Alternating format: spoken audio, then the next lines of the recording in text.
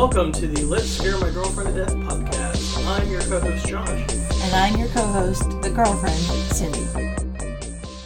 Hey everybody, welcome back to your favorite podcast where a couple breaks down horror movies thematically by month and one of us dies slowly. My name is Cindy. With me as always is Josh. Hi. Not going to die this week. Okay.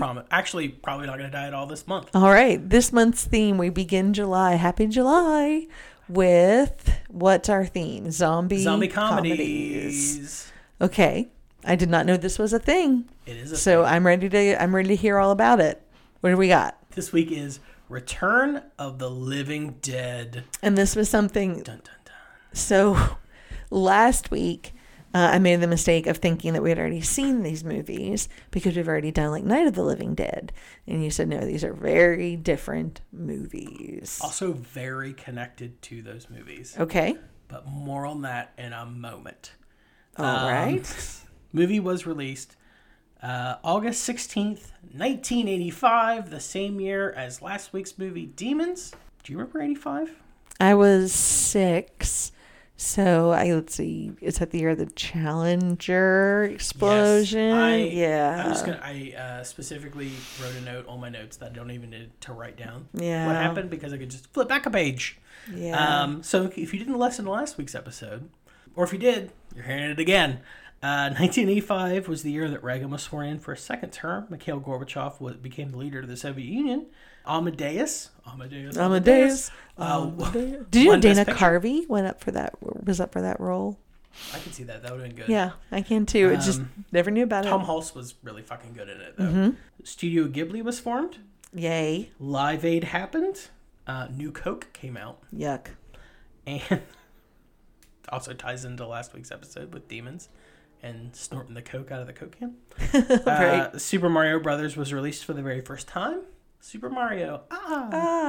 Luigi.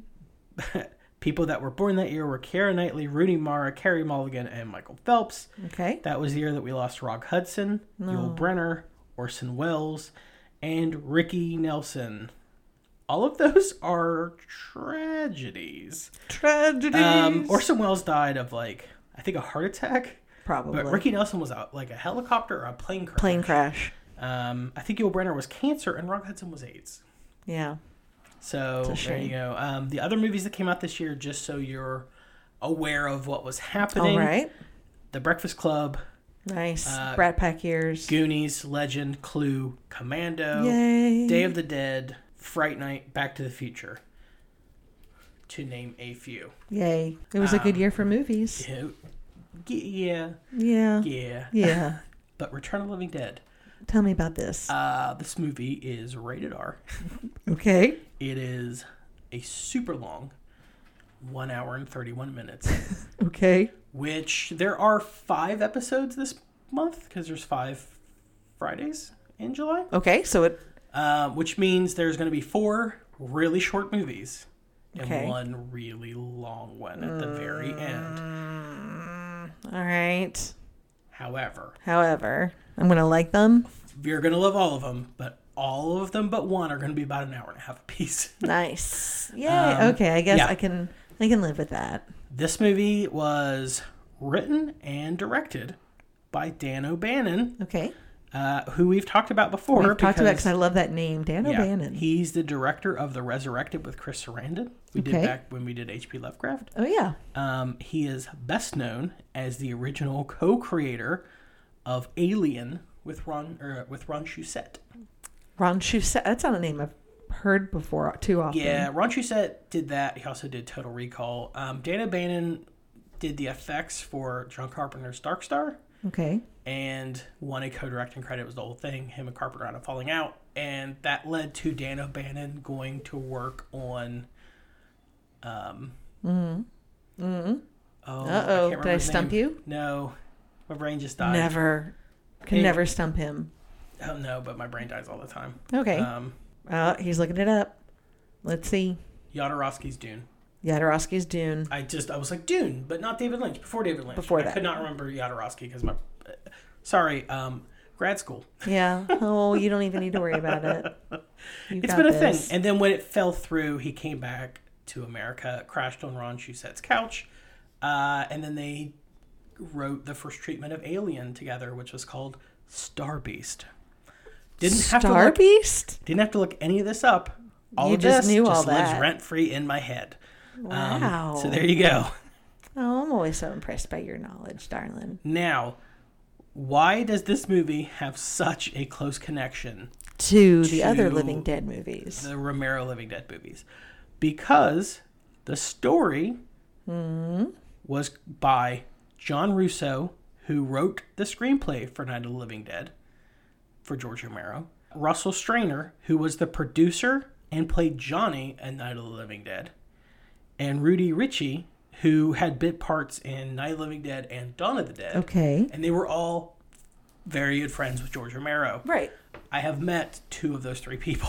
They're on the poster. I'm looking around. As a matter of fact, they had wrote this movie with the idea of George directing it. Okay. So what happened? And they kind of had a falling out after Night of the Living Dead. Like, they had different directions of where they wanted to go. Because they each, between George Romero, John Russo, and Russell Strainer, they each had a third of ownership in Night of the Living Dead. Okay. Which, if you remember our Night of the Living Dead episode, that movie was a massive hit that made them not a ton of money in the long run because they fucked up the copyright. So it went into public domain. Yeah. So there was this clamor for a big problem. A sequel. You should make a sequel. And John Russo and Russell Strainer were trying to come up with their own sequel. And while they were doing that, George was like, I got an idea for a movie called Dawn of the Dead. I'm going to go do that. All right. So he went off and did Dawn. Right. And then they wrote this and offered it to him. But he was like, I'm kind of got financing. I'm going to do Day. Yeah, he wants to continue with his vision. Like, I'm doing my thing. And then they were like, okay. Okay. So this movie takes place in a world where Night of the Living Dead is a movie that came out. All right. But it was based off the real events that happened in Pittsburgh. Okay. So it's adjacent to the George Romero universe. It's just not... And it starts its own universe. And where George's films were very serious. Mm-hmm. I mean, they were like jokes and stuff, but it's very serious. Yes. Like, the world is ending. Yes. There's definitely a sense of dread. Dan O'Bannon and the producers were like, what if we just had a fun time and made a comedy? And that's exactly what they did. And that's what this movie is. Okay. So there you go. So this is a adjacent George Romero. It follows all the George Romero zombie rules. They reference. That was my question. Okay. They reference Night of the Living Dead. Like, it's in that same world. Yeah, like they reference the events of the movie because the movie was based off of something that really happened. Okay. In the movie world. So there you go. All right. Now the cast, if that makes sense. It does. Now the cast of this thing is fucking awesome. So it stars Tom Matthews, who plays Freddy. All right. He is, other than this, best known for being Tommy Jarvis, the best character not named Jason Voorhees. Oh. In the Friday the 13th films. All right. Where he played Tommy in Friday the 13th Part 6. All right. He will also come back for Return of the Living Dead Part 2, playing a different character. Okay. Because, well, more on that later. Okay. James Karen, who plays Frank, you've already seen him. He is the gentleman who owned the real estate business in Poltergeist. Okay. Remember Yeah. The one that's yeah. you know, takes him up there when he learns about half of all the sales down there are yours. Like, we should have made you a full partner 2 years ago. I don't want to lose you now. Like, that's James Karen. He's also in Mulholland Drive, Invaders from Mars, which is a movie that scared the fuck out of me. The one from the 80s. Yeah. Okay. And he also comes back for Return of the Living Dead Part 2. Again, more on that later. Okay. Clu Gulager plays Bert. He was in The Last Picture Show, Nightmare on Elm Street 2, Feast. He's in Tangerine, the best LGBTQ Christmas movie ever. Okay. You watch that? I thought we watched that about the two transgender prostitutes on Christmas Eve that are having a fight in... Did we? Los Angeles. Oh, who knows? I'll look at the trailer. We'll see. I forget most movies immediately after watching them. It's so much fun, though. Whatever. So there you go. Linnea Quigley, she is Scream Queen royalty. She plays a character named Trash. That's just her name? Yes. Trash. This is also a punk rock zombie comedy. Okay. She was in Night of the Demons. She was the one that pushed the lipstick into her boob. Yep. Okay. Remember that. I remember that. She is in Savage Streets. Okay. She plays Linda Blair's mute younger sister who gets raped by the gang. Oh, yeah. And she's in Hollywood Chainsaw Hookers. Okay. I could have pulled out other ones. You could have not. Who Hollywood could forget Chainsaw such Hookers. titles? Miguel, we have another Friday the 13th alum. Yeah. This time from Part 5. Miguel Nunez Jr. He plays Spider. All right. Spider. Trash. He was in Street Fighter as well. Okay. Jean-Claude Van Damme, Street Fighter. He's in Life. Okay. With Eddie Murphy. Yep. And because I watched it with you and I know you love it, he is in the movie Black Dynamite, where he plays the pimp Mo Bitches. Mo Bitches? Yay. All right. So there you go. There we go. We've got Beverly Randolph as Tina. We've got John Feldman as Chuck, who was in Children of the Corn and Point Break. Don Calfa as Ernie, who's in New York, 10 in 1941. Similar to last week. Okay. This movie has a fucking insane soundtrack. Who's on this one? So this soundtrack features The Damned, The Cramps, Tall Boys, TSOL, or better known as The True Sons of Liberty. It's a punk bonanza from the 80s. And it's fucking mega fun. So there you go. This movie is insane. I have never been a good time, more sounds convinced that you were going to have a good time watching a movie than I have about this movie. Okay. So this is the part of the podcast where Josh shows me a poster of the movie and I try to tell you the plot, make a prediction of what we're about to see. I have, probably 75% accuracy rating. No, not that high. All right, they're back from the grave and ready to party. This looks like a punk rock Living Dead. It's kind of cartoonized. They're all punked out. She's got massive tits. Okay. So I think this is just going to be a funny version of Night of the Living Dead. I think it's just going to be like a funny version of that. Okay. I think you're going to enjoy the shit out of this movie. It still is a horror film. Like, it doesn't get lost in the comedy to the point where you're like, oh, this is like a Naked Gun movie. Yeah, it's not that broad. Okay. Again, we'll talk about the second film at some point. All right. Which is way more broad. This is definitely a horror film. Okay. That's also a comedy with zombies. Okay. And punk rockers. And I'm it's in for the it. 80s. And it's insane. Where can we watch this? This is... You have to rent it on Amazon or whatever. All right. Scream Factory released parts 1 and 2 on a special edition Blu-ray. Which, of course, we own. I have those. Of course. Yeah. So I think it's out of print now. The first one is. So there you go. Let's find out. So that's what we're going to do. We're going to throw in the Scream Factory Blu-ray and enjoy the shit out of this ridiculous fucking movie. So join us, won't you? Mind the doors.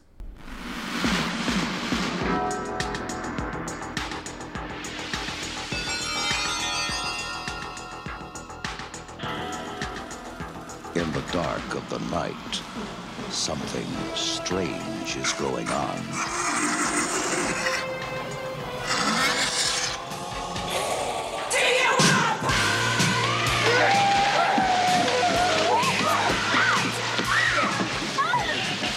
You see that movie, Night of the Living Dead? Sure. They ship those bodies. Well, say hello. The dead have risen from the grave.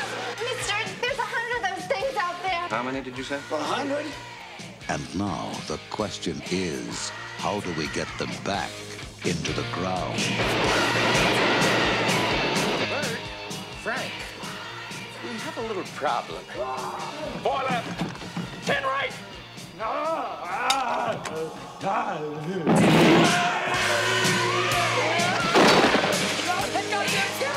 It's all over everything! Stupid asshole! Watch your tongue, boy, if you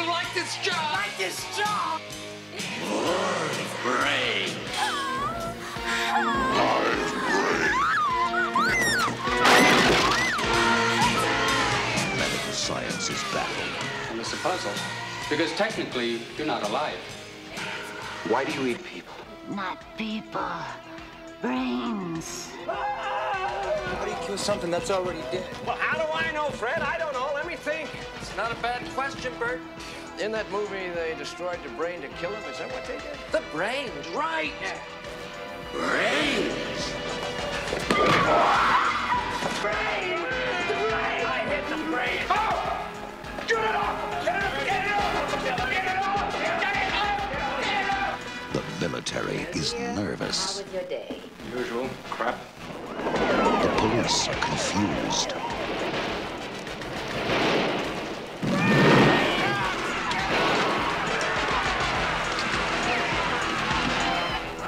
Send more cops. It worked in the movie! Well, it ain't working now. Read the movie line! It's not a bad question, Bert. It's not a bad question, Bert. It's not a bad question, Bert. The return of the living dead. We watched Return of the Living Dead. What did everyone think? I want all the opinions. I've got a lot of them. This turned into a fun watch with, we had some friends over, and it was just a good time. This movie... this is a slumber party movie. It wins the more people that are there to watch it. Like, yeah? It's fun alone. But it's more fun with a crowd. It's even more fun with a crowd. I can see that. This is a movie that would be... I've never seen it in a theater with a crowd, but it'd be fun as fuck to see it in a theater with a crowd. Yeah, I can definitely see that. Okay, cool. Theater owners around here, make that happen. That won't happen. I mean, they don't even play old movies in correct aspect ratios, but it is what it is. Okay. All right. Shrug of the shoulders. Okay, there's a story there for later. Let's talk about Return of the Living Dead. Let's go ahead and get the formality out of the way. All right.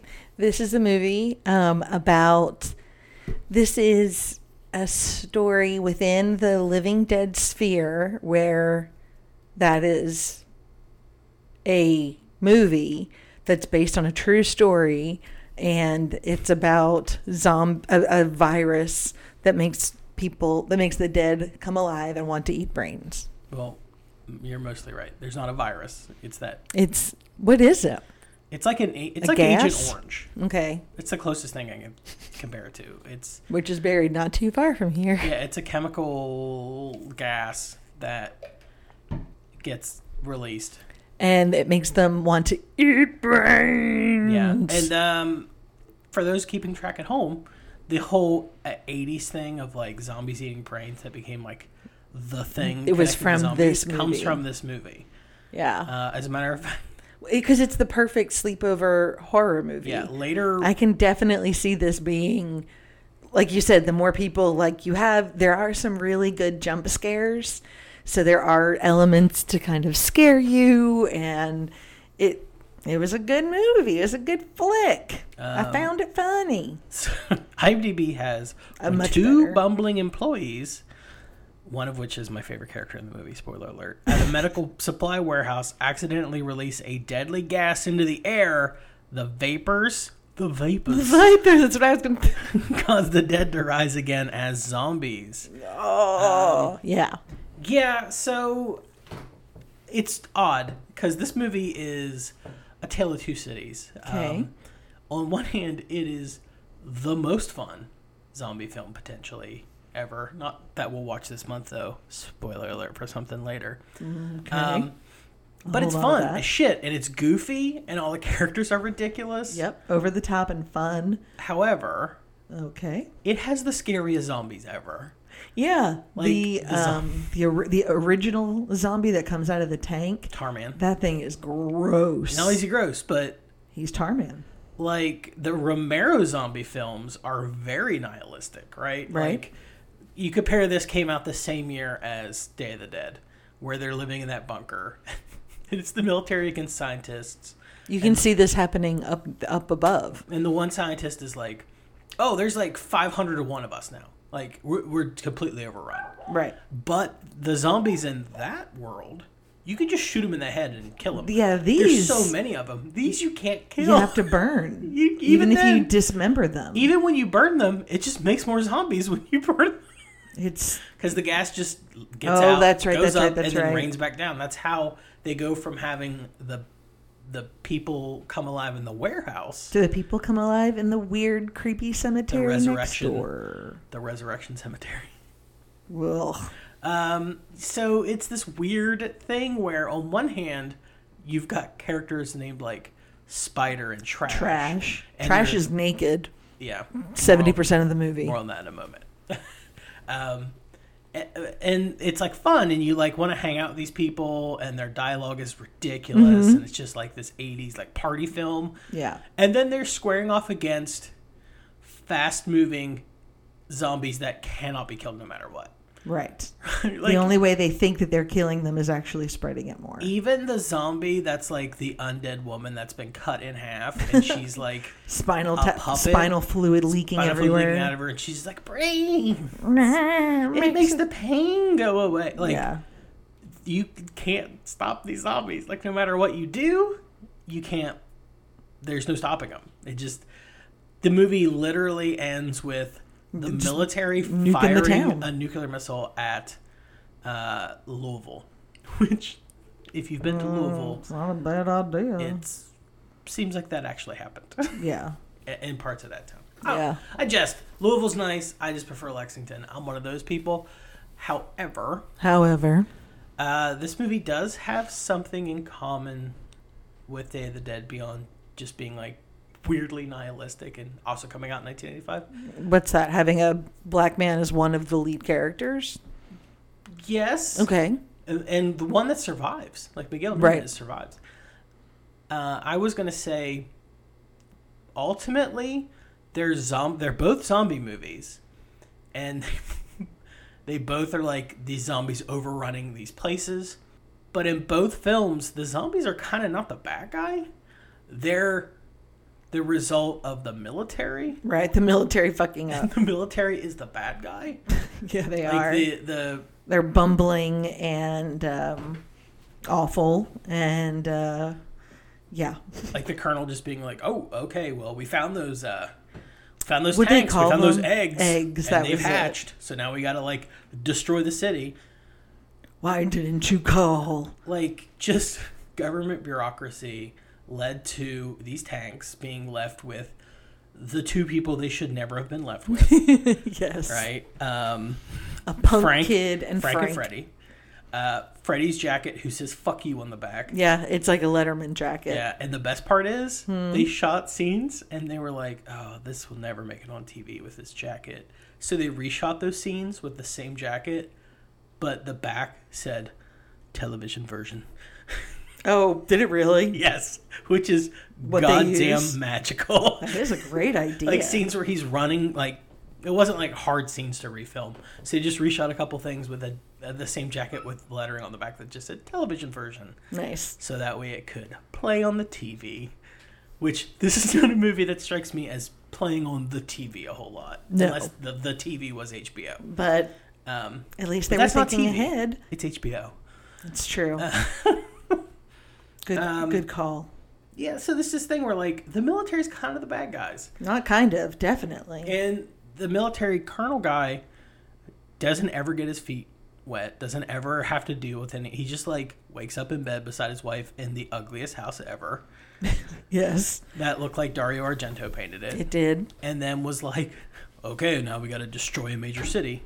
Beep, beep. And then he just called that guy. Use the incorrect phonetic alphabet. Yeah.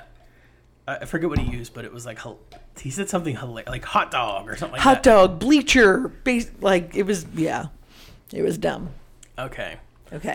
Before we wade too much further. Too late. I want to ask you a very important question. I want to hear it. Who was your favorite character in this movie? Who is Freddy's girlfriend? Oh, Tina? Yeah, Tina was sweet. I felt bad for her. Tina! She seemed like the good kid, like mixed in with the wrong crowd. She's running with the wrong crowd, smoking cigarettes. That's right. I have two answers. Okay. There's the teenage version of me that watched this movie for the first time. And it was trash. And it was trash. That, a.k.a. the girl that's naked the entire time. Linnea Quigley, who's naked in most movies she's in. And the older I get, the more I'm like, it's Frank. You did say you loved him. It's I just, like, this last viewing, I specifically watched it and just kept my eyes on James Caan in every scene, even when he's in the background. And what he's doing is cracking my shit up. Yeah. Like when they're turning into zombies and he's just holding his hands up, just going in the background. Yeah. I just couldn't stop laughing. It was cracking me up. Yes. He has the most emotional moment of the movie. Very animated. Whenever he decides to burn himself alive. Yeah. Which he weirdly foreshadows that moment. Because when they take the body parts over that they cut up and they put him in the furnace, he's like asking a favor of Ernie. We'll talk more about Ernie in a second. Oh, in his fabulous maroon jumpsuit. Yeah, in his tracksuit. Probably being a Nazi. Definitely. But I need a favor. Like Clu Gulager's like, I need a favor.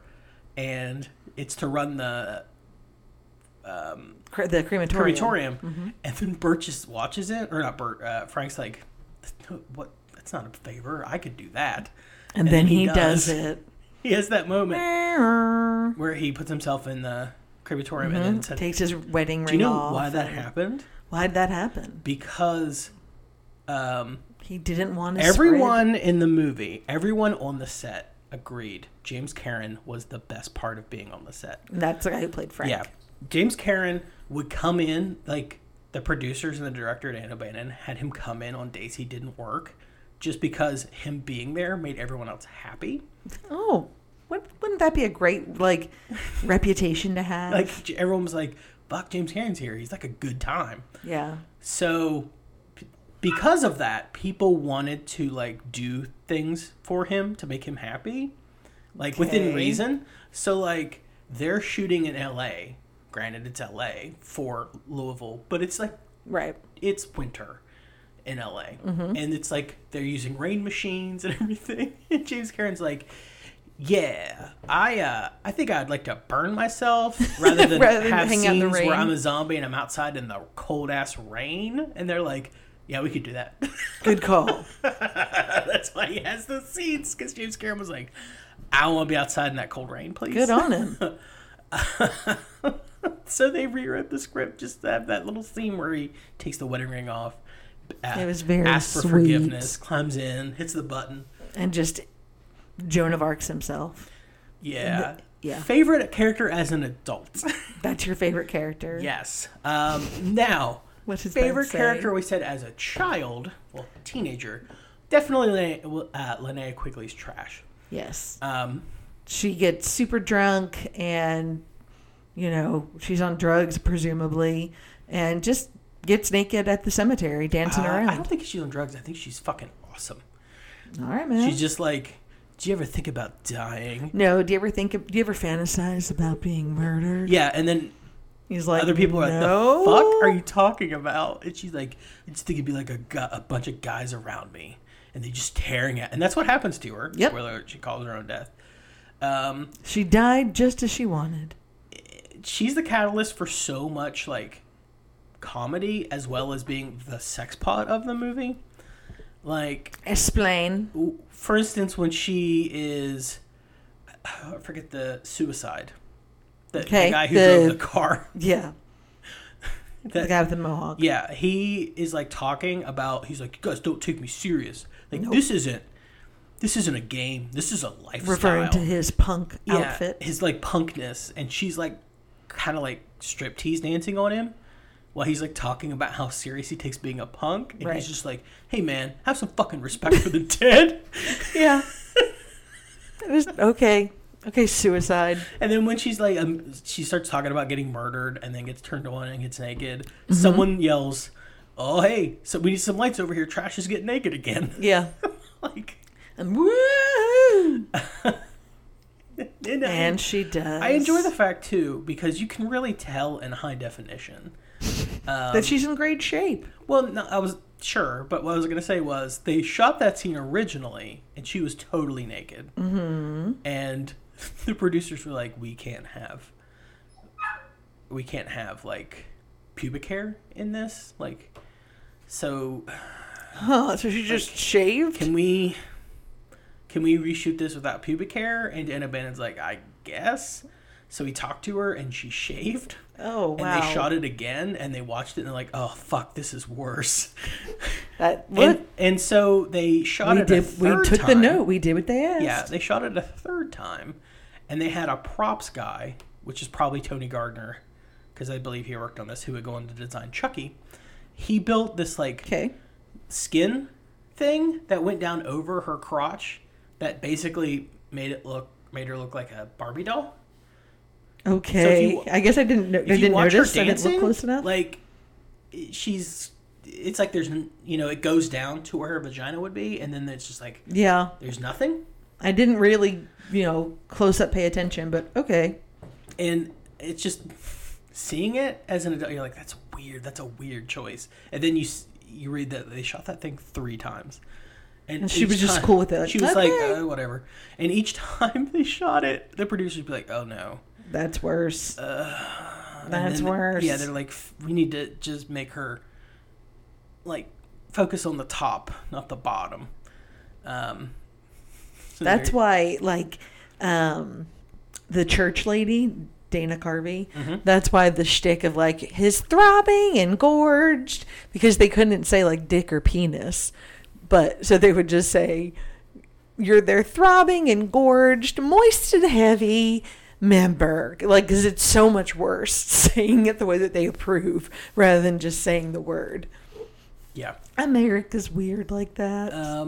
Now, none of us mentioned Ernie being their favorite character, but Ernie is fun.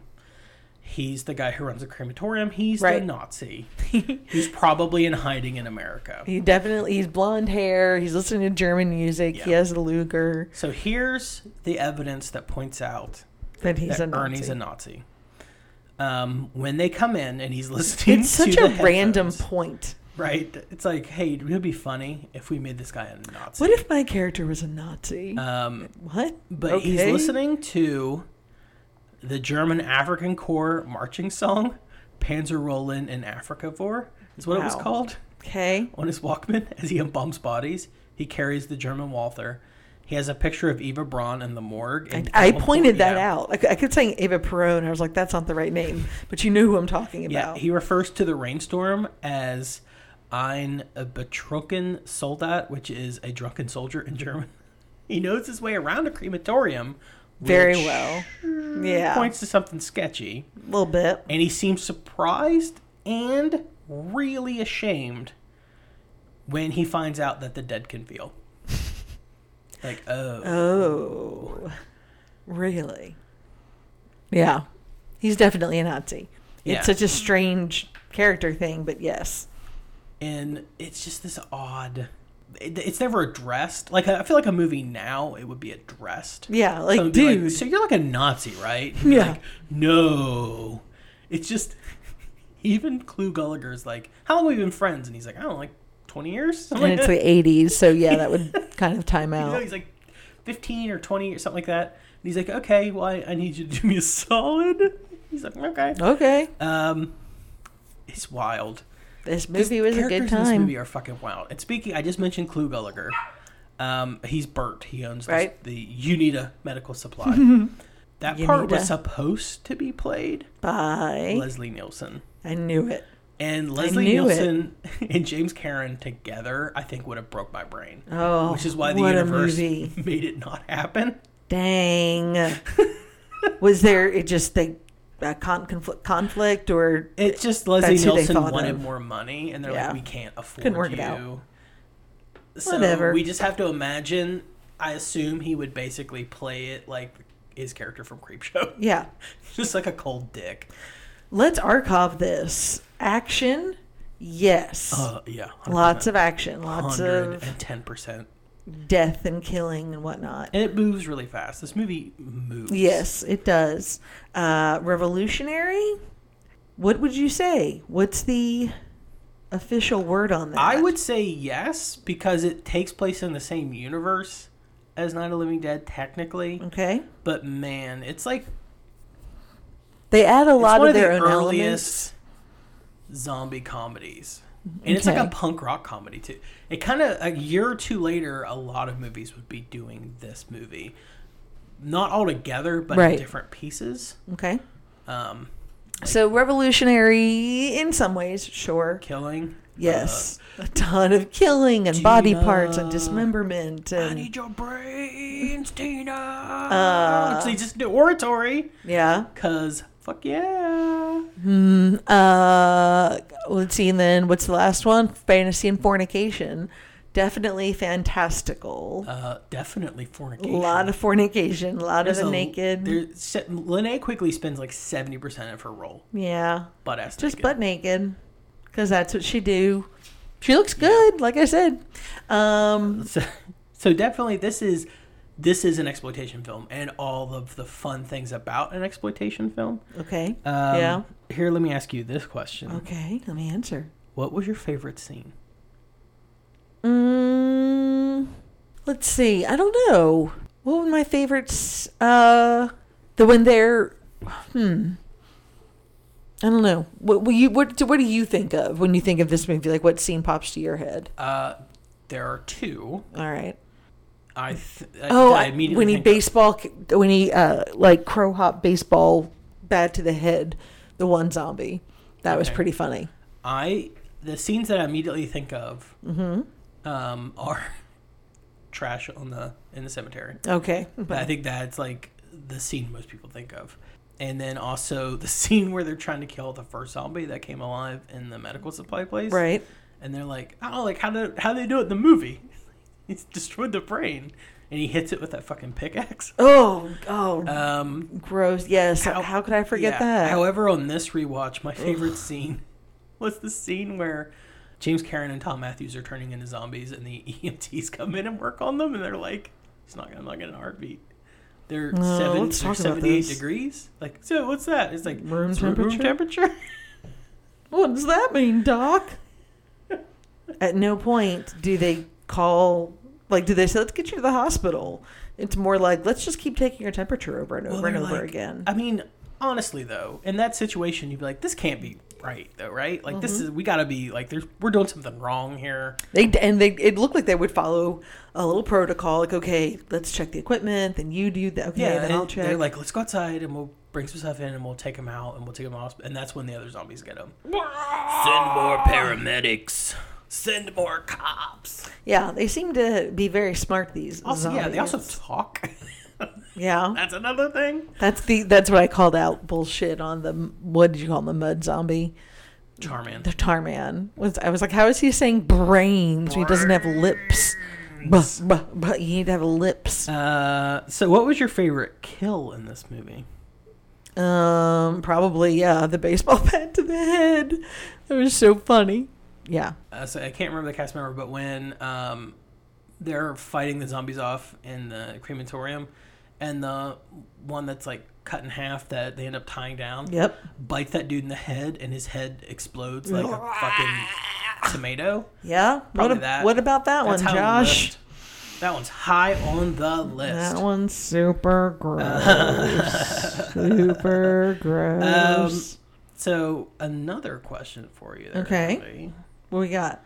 What do you think you would watch this with your family members? I think this is a fun movie to watch. Like the teenager, if we were like watching scary movies, this would be a real fun one that we could agree on, if that makes sense. Because it's short, it's bloody, it goes really fast. I think he would appreciate that. I would not watch this with the 75-year-old. There's too much nudity and there's too much kind of jumping around. She wouldn't understand, even though it's very straightforward. And yeah, not with the 12-year-old. Still doesn't know with him. I think the 12-year-old couldn't handle the gore. Right. I think the Linnea Quigley stuff would make it awkward. Would work with him. Oh, well. I think it would land. Okay. I think it'd land with whatever. him. I just want to point out too, as we wind down, that we talked in the front half of the episode that they had originally written this for George Romero to direct. And he was like, guys, that's awesome. I love you guys, but I want to go in a different direction. I got Day of the Dead going on. It's like a separate, like, it's like more serious and real fucking depressing. As a message, and then they turned to eventually Dan O'Bannon, who had co-written the first draft of Alien when it was called Star Beast. Right. However, between George Romero and Dan O'Bannon, this was briefly going to be directed by Tobe Hooper. Oh, that would have been a fun one. Yeah, of Poltergeist and Texas Chainsaw Massacre 1 and 2 fame. Yes. It was also going to be shot in 3D. Okay. Any specific reason for that? Because it was 1985. And that's just what people did in the 80s. I wish this movie was shot... Okay, I don't...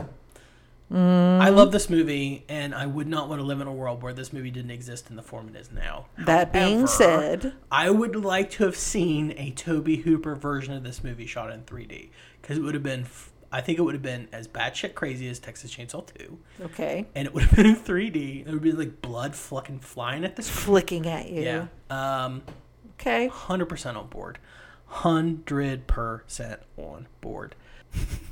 What a weirdo. Yeah, I'm all in on it. I will say, too, that I think this movie had like a $4 million budget and it made like $14 million. Nice. It was a solid blockbuster. Which is why it got a ton of sequels. So what are we watching next week? Next week, we're just going to keep going and watch We're going to watch Living Dead Part the 2, sequel. Okay. Mm-hmm. Where this movie is a horror comedy. The next one is a comedy horror. It's a little more comedic than it is horror. I was going to ask. It leans a little more on the comedy than it does on the horror. Okay. Like, this movie strikes a really good balance. The other ones don't. So I'll go ahead and let the cat out of the bag. Well, I mean, if you want to save it for next week, that's fine. Return of the Living Dead 2 and then Return of the Living Dead 3, and that's all the farther we're going. And they're very different. All three are very different movies. The first two feel very 80s, and the third one feels very, like, 90s. Okay, well, until next week. I'm Josh. And I'm Cindy, and I'm still his girlfriend. I need your brains, Tina. Give me your brains.